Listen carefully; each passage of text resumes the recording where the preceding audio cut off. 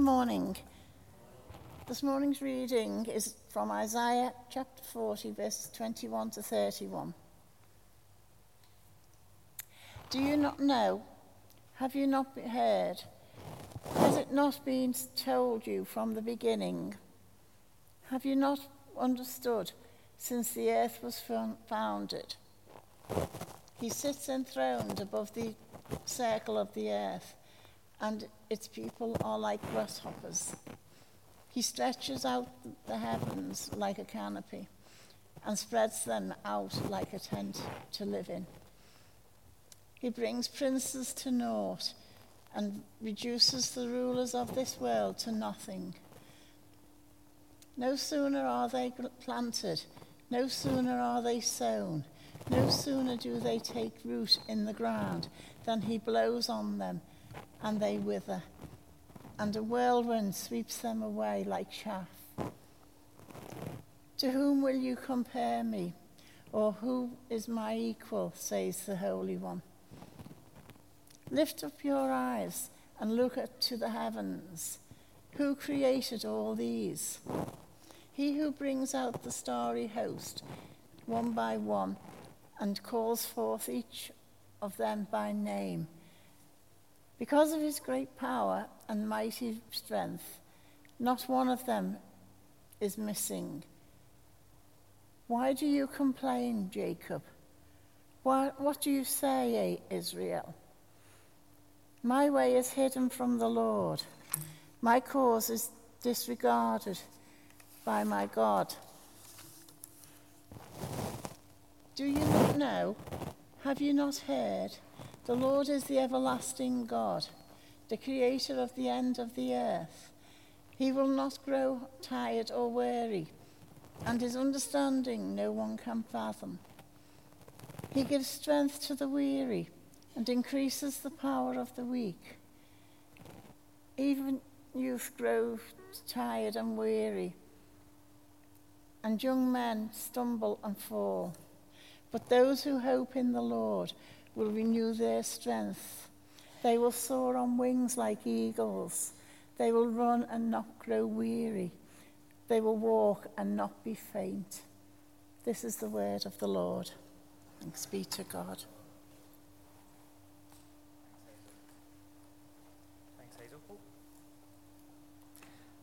Thanks, Hazel. Sepha's going to come and speak to us. I'm going to pray for you before you do that, Sepha. And I just want to big you up a bit because, those of you who don't know Sepha well, I would use the word tireless to describe Sepha. She's been representing our church on all of the Fit for Mission committee leadershipy things. That's not quite true, all of them, but most of them, pretty much regularly. She's been leading our worship team. She's been praying and prophetically kind of interceding for us as a church for years now.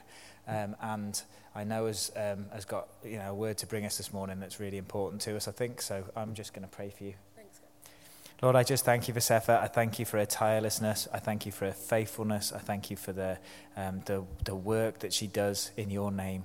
I thank you for the vision and the hope that you've given her. I thank you that through her we can see a new future. And Lord, as she brings your word this morning, help us to see that new future more clearly. Just bless her words to us, we pray. Amen.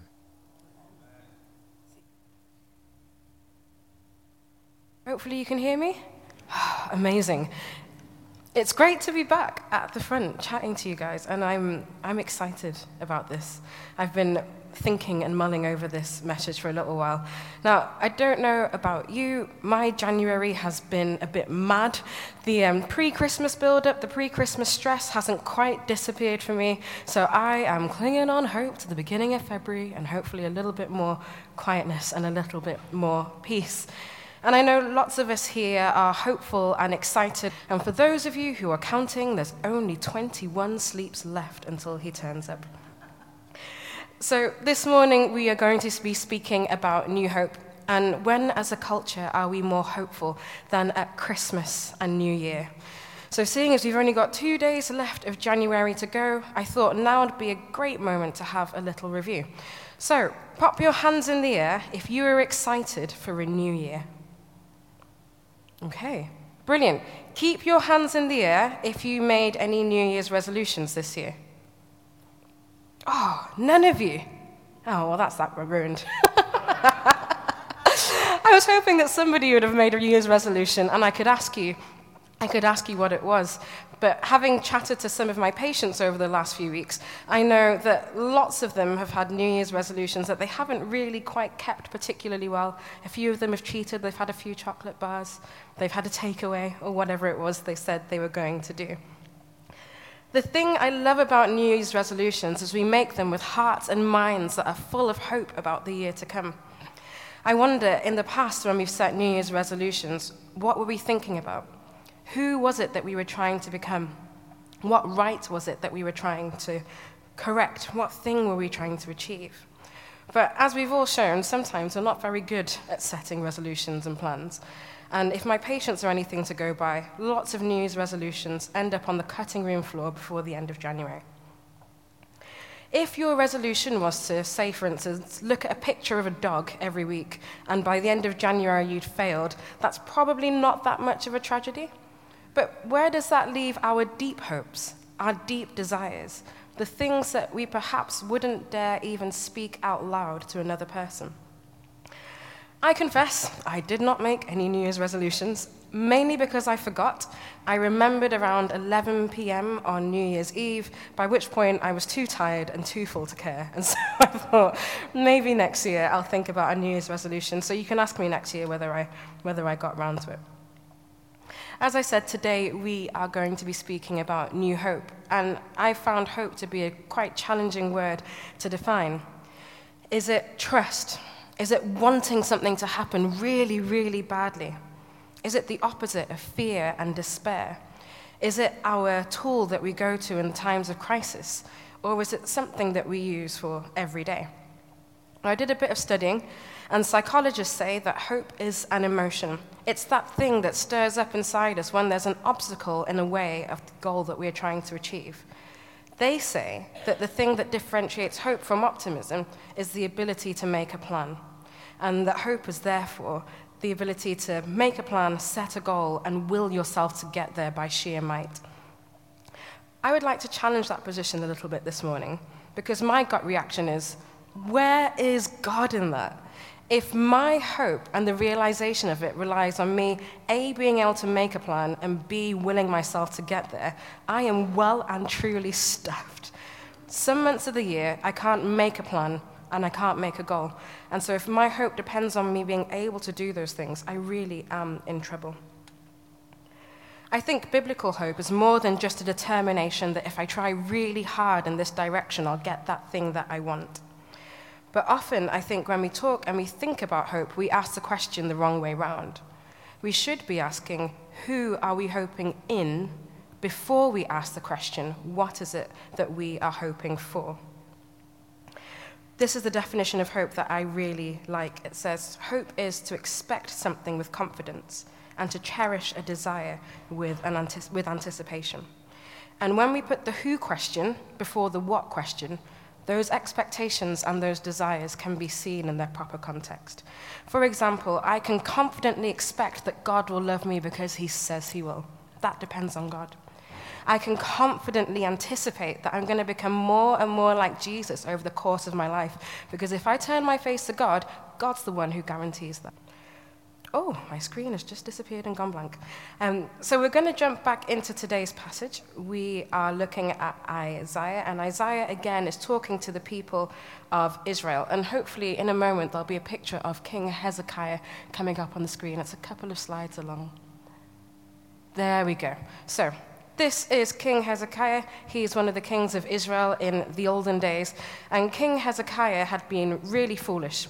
There'd been these Babylonian envoys who'd come, and he'd taken them around the treasure room, and he'd showed them all the treasure that belonged to Israel. And what his angle is, I'm not quite sure.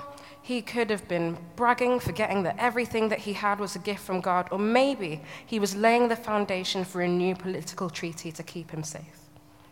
Either way, God was not impressed. God is never going to support us putting our strength and hope in someone or something else. And he's also not going to tolerate us taking the credit for things that he's done, acting like it was all us. So God sent Isaiah to tell Hezekiah, because of his behavior and his foolishness, Israel was going to go into captivity in Babylon. And by the time we get to today's reading, that had actually happened. The people of Israel were in captivity and slavery in Babylon. And it's at that moment that God speaks comfort to his people, and he reminds them of his greatness, that he has no equal, and that rescue is on the horizon. Forgiveness is at hand, and they are not abandoned. The words of Isaiah has been set to music in some incredible songs, and I remember being really stirred by this word many years ago, and so I wrote a little song. I'm going to sing just a little bit of it for you to remind me about the truth of this passage, where God is in his place and where I am in mine. You hold the waters in the hollow of your hand. They are that small. You map the heavens with the length of your stretched span. Mine is so small. Lord, your vastness I can barely understand. Who am I to be seen by the great I am? If you haven't read Isaiah 40, I would strongly encourage you to do so. It is a treasure trove of truths and wonder about God. In it we see that God wants us to know that if hope is what we are looking for, he is where we start. Because his power is irresistible and unchallengeable. He is the creator and sustainer of everything. He is the source of our strength. He is the one who calls out the stars by name. And in the passage we read today, he is challenging the Israelites about their default mode, about how they approach and how they turn to him. He asks them, "To whom shall you compare me? Who is my equal?" The question reminds me of one of Shakespeare's sonnets. "Shall I compare thee to a summer's day? Thou art more lovely and temperate." But in the words of a kid's worship song, God is better than Spider-Man, better than Batman, better than Superman, and anyone else. There is no comparison for God. But do we know that deep down? Do our actions show that we know that? Like I said, I didn't get round to setting any resolutions this year, but I do believe that God has given me a few words about what he wants to do in me this year. And those words are overflow, amazement, restore, and vessel. Firstly, that God would teach me again what it looks like to give and serve from the overflow of what he's given me, instead of a judicious scraping of the barrel, hoping that I might be able to stuff out some more. That I would be prepared to be amazed by the things that God's doing in me and through me, and in and through the people around me, and that I will see the green shoots of restoration in the broken places in my life. But what about vessel? A vessel is simply a hollow container used to hold something. It could be a bowl or a cup. And the thing that God has been challenging me about is the places that I put my hopes, my anxieties, my dreams, and my fears. The short answer is, sometimes I put those things in really stupid places. But today's passage gives us a great rationale for investing those things in God, the one who is irresistible, all-powerful, unrivaled, everlasting, creating and sustaining everything. And to be able to do that, I think we need a vessel, a place to put those things. Alongside God's faithfulness and his fidelity. That's why the second title for today's message is Build the Vessel. There we go, it's on the screen. And that's what we're going to do this morning. We are going to build a God boat together. And we're going to put our anxieties, our fears, our hopes and desires in that vessel, knowing that God is a starting point for hope. So this is my Blue Peter moment. I've made lots of small boats. Hands up if you have not got a boat, because you are going to need one. You're going to need a brilliant. Kofi is going to bring around some boats. I apologize. Some of these boats are really quite rubbish because we weren't very good at making these boats when we first started. But you'll have a boat, you'll have some Post-it notes and a pen. And for my Blue Peter moment, we also have a massive boat up here that I made between the first and second service. I'm going to leave this here for dramatic effect. Keep your hands up if you've not got a boat, and Kofi will run round and bring you one as quick as he can. So step one of building a God boat is establishing a relationship with God that you can look back on. In verse 21, Isaiah asks us, haven't you heard? Don't you understand? Are you deaf to the words of God, the words he gave before the world began? Are you so ignorant? And the answer to the question for most of us is, we have heard, we do understand, and we are not ignorant. But perhaps we are not leveraging those things that we know about God and our experiences and our testimony. Perhaps we are not taking those steps that we need to deepen our understanding of him. God's faithfulness is integral to our God boat. That is our foundation, or in boat terms, it's our stern, it's our keel. It's that strong foundation and center that keeps us going straight and true. We need to be able to look back on our walk with God and point to the places that he is faithful. So the first thing I'm going to ask you to do is write on your boat something that reminds you of God's faithfulness to your family or to you or the community that you're in. The words that I'm writing on my boat are preserve and just enough, because in my life I have been in some impossible, mad, crazy situations. And despite the madness and the impossibility of those places, God has preserved me anyway, and he's made sure that everything I have is just enough. So there should be, in a moment, a prompt going up on the screen. It should be 2 slides. Next one. Brilliant. So I'm going to give you a moment, and that's the thing to write down. Write down something that reminds you of God's faithfulness on your boat.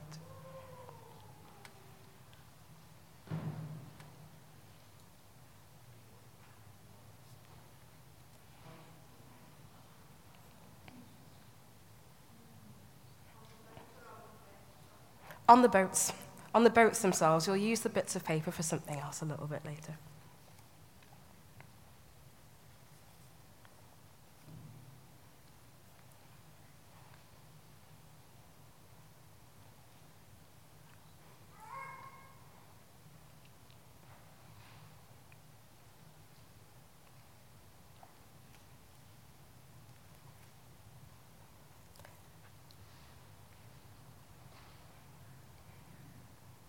Great. How are you all doing? Thumbs up if you're happy.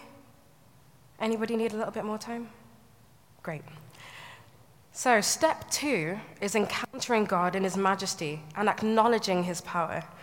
In verses 22 to 23, Isaiah paints a picture of God sat in heaven. He says above the circle of the earth, and he looks down on people and he says we're like grasshoppers, and that the heavens are like a curtain that he can pull across. And it's one of many, many pictures in the Bible and in Isaiah specifically about God. My favorite one is the picture of God in Isaiah 6, where it talks about God sat on his throne and his robe filling the temple, and there being incense and singing and angels, because it's a picture that blows my mind.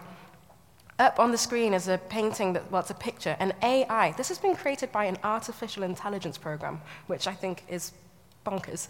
And it's called Kingdom of Heaven. It's an interpretation of what heaven might be like by an artist called Hanar Sharif. And I love this picture because it's perplexing, and it's grand, and it's very unlike what I think heaven would be like. Completely different to the thing that I pictured in my head. And I love this picture because it challenges the image of a pocket-sized God that I like to carry around. You know, God on your phone, a little angel, a little cherub, and some tiny little pearly gates that you can carry around in your back pocket. This is perhaps a little bit more like the kingdom of God, behind something much, much bigger and grander than I would conceive with my own imagination.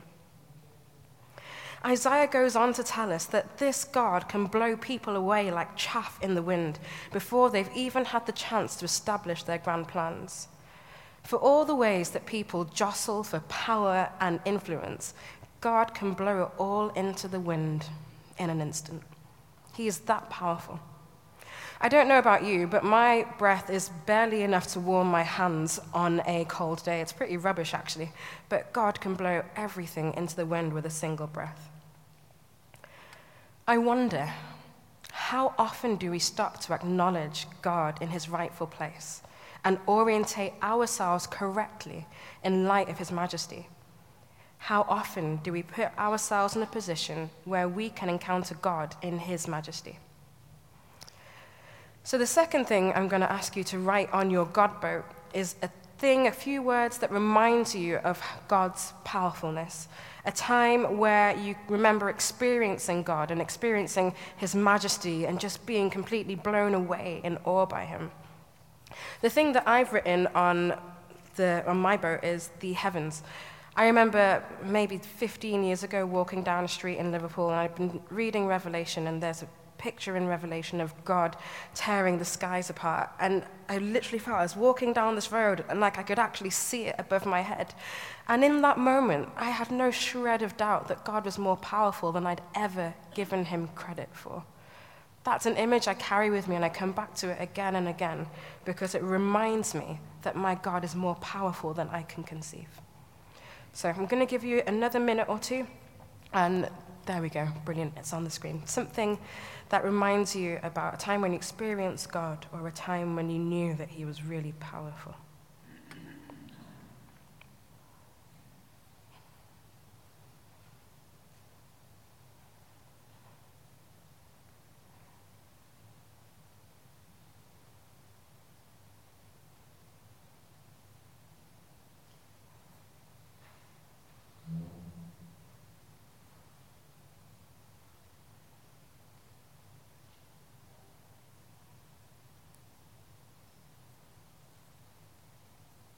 Doing thumbs up?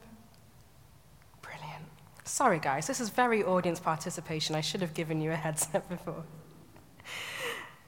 The third step is understanding God's character and gathering evidence for it. And Isaiah 40 is full of this stuff. It tells us that God is everlasting. He's a creator. He never grows weary or weak, that his understanding is unsearchable, but he's not indifferent, that he gives power to the weak and strength to the powerless. And I wonder what evidence we've got in our lives of God's character. What can we point to? What is it that makes God so special? Do we have a list or a well of things that we can draw up and say, this is who our God is, this is what he's like? The next thing we're going to write on our boats is a few words about God's character that are meaningful to you. And so on my boat, I've written, God is compassionate and merciful to me.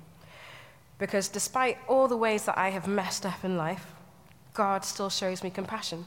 He still shows me mercy, and he encourages other people to do the same.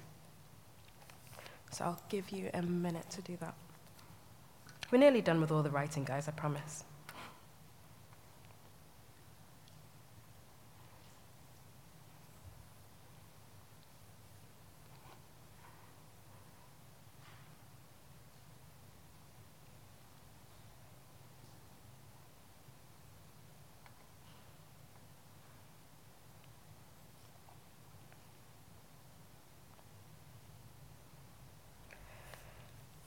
So, by now, you should have a boat with at least three things written on it. Knowledge about God, something that you know about him, an experience of God, a time that you met him, and evidence of his character. But these three things are actually just a starting point. The final step in building a God boat is giving it a name. You cannot have a boat without a name. You can't set sail on a boat without a name. And you might want to take this bit home and think about it a little bit more. But give your boat a name. I have named my boat Not Done Yet, because that's the thing that I believe God says over my broken places and the things that I find hard, that he is not done yet.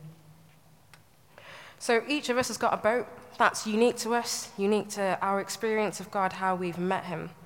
And this vessel is a place where we can put our fears, anxieties, dreams, and everything else. I've just a little bit earlier written on some of my post-it notes. So things that I'm concerned about, cost of living going up. I'm going to stick that in my boat. Another thing, a dream, we'd love to have a house of our own. I'm going to stick that in my boat. This is my cargo going on board. And the thing about the boat is it gives the context for all the cargo.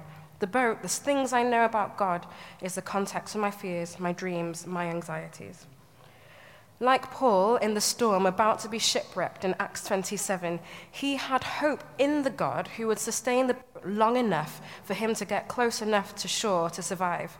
His hope wasn't in the cargo, and it wasn't even on the people on the boat, including the sailors and the ferrymen and everybody else. We can hope in God because he is the one who guarantees the integrity of the things we've written on the boat. They don't depend on me, whether I'm having a good day or a bad day. God is still the same. His faithfulness is not measured by the presence of cargo on our boat. And that means we can put our fears, our hopes, our dreams, and our anxieties into his hands, knowing that he has the power to transform them. And that even if the outcome isn't what we hoped for, it isn't what we wanted, it wasn't that comfort with us, that God is with us, the one that we desire. That is a hope we can firmly grasp. So hopefully there's going to be a picture of a load of boats coming up on the screen. I believe new hope is the product of new knowledge and understanding in God in light of our present circumstances. Every time we go back to the one who is better than words and put our lives alongside his truth, we have an opportunity to discover new hope. So for me, this year, I'm putting my baggage in the same space about the things that I know about God, my knowledge about him, my experiences of him, the things that I know about his character. This is what I'm going to do with my stuff, my baggage. But I'm not stopping here. I don't want to get to the end of the year and have a paper boat. I want to be in that juggernaut on the left, because I would hate to be in a rubber dinghy and get caught in front of that boat. I don't want to just have 3 things that I can point to. I want to have 300. I want to have places on board that I can store my anxieties and fears, knowing that God is the context of every single one of those things. I want to put my hope in the one who is strong and powerful and much bigger than I can comprehend. Knowing that my expectation that he will never abandon me is something that I can rely on, regardless of what the outcome is. And therefore, the outcome of the things that I'm dreaming and planning about, that I really don't have that much control over anyway, are in the hands of a great God. And even if things don't quite work out the way that I wanted, I know that his presence will be with me, wherever the path may lead. The end of today's passage is those famous lines. It talks about soaring on wings like eagle, waiting and hoping on the Lord, and renewing our strength. And I find these words really comforting in a kind of nostalgic, kind of like warm blanket kind of way. And that's a good thing. They are meant to be comforting words because they are true. God will renew our strength. He won't give us an endless supply, but he will renew our strength when we turn to him. He will enable us to soar, even with battered wings and storms in the air. And he will show us how to run and walk, even along the rugged path. Earlier on, I pointed out to you that some of you have got really dodgy boats. Again, I'm sorry. If you want me to make you a better one after the service, let me know. But there is a clue in that. The more boat building you do, the better you get at building a boat. But maybe today, hope is a hard thing for you to grasp, and you're doubting the things that you thought you knew and the experiences that you previously had about God. Maybe you feel like the person Isaiah is referring to in verse 27. You feel like God isn't hearing your cry, he doesn't care, and he's really far away and disinterested in everything that is going on with you. I want to encourage you that the things that were true in the light are still true in the dark. There's something about darkness that stops us from seeing things clearly. It throws shadows and ghosts and phantoms that can make us doubt everything that we know. And if that's you today, my encouragement is this: hold fast to the truth and build a boat. Let's pray. Father God, I thank you that you are the one that we can depend and rely on. No matter whether it's clear sailing or stormy skies, when we put our hope in you, you are the one who will never let us down because you are unchangeable. This year, Lord, will you help us to shift our gaze and start putting our hopes, our dreams, our fears and anxieties in your hands instead of some of the silly places that we like to squirrel them away. Will you help us trust that you are with us in amongst the cargo, whether we've got a tiny little shoebox or whether we feel that we've got a container ship full of things that we don't know what to do with, Lord. We trust that when we turn to you, that you will be there with us in those things. Give us the courage and the discipline to build a boat, to keep coming back to you with these things again and again, because we know that you're never going to leave us, you're never going to abandon us, that you're not going to fail us. And at the end, we will see you face to face. That is the hope we hold on fast, Lord. At the end of it all, you have won us, and that is something that cannot be taken away from us. Amen.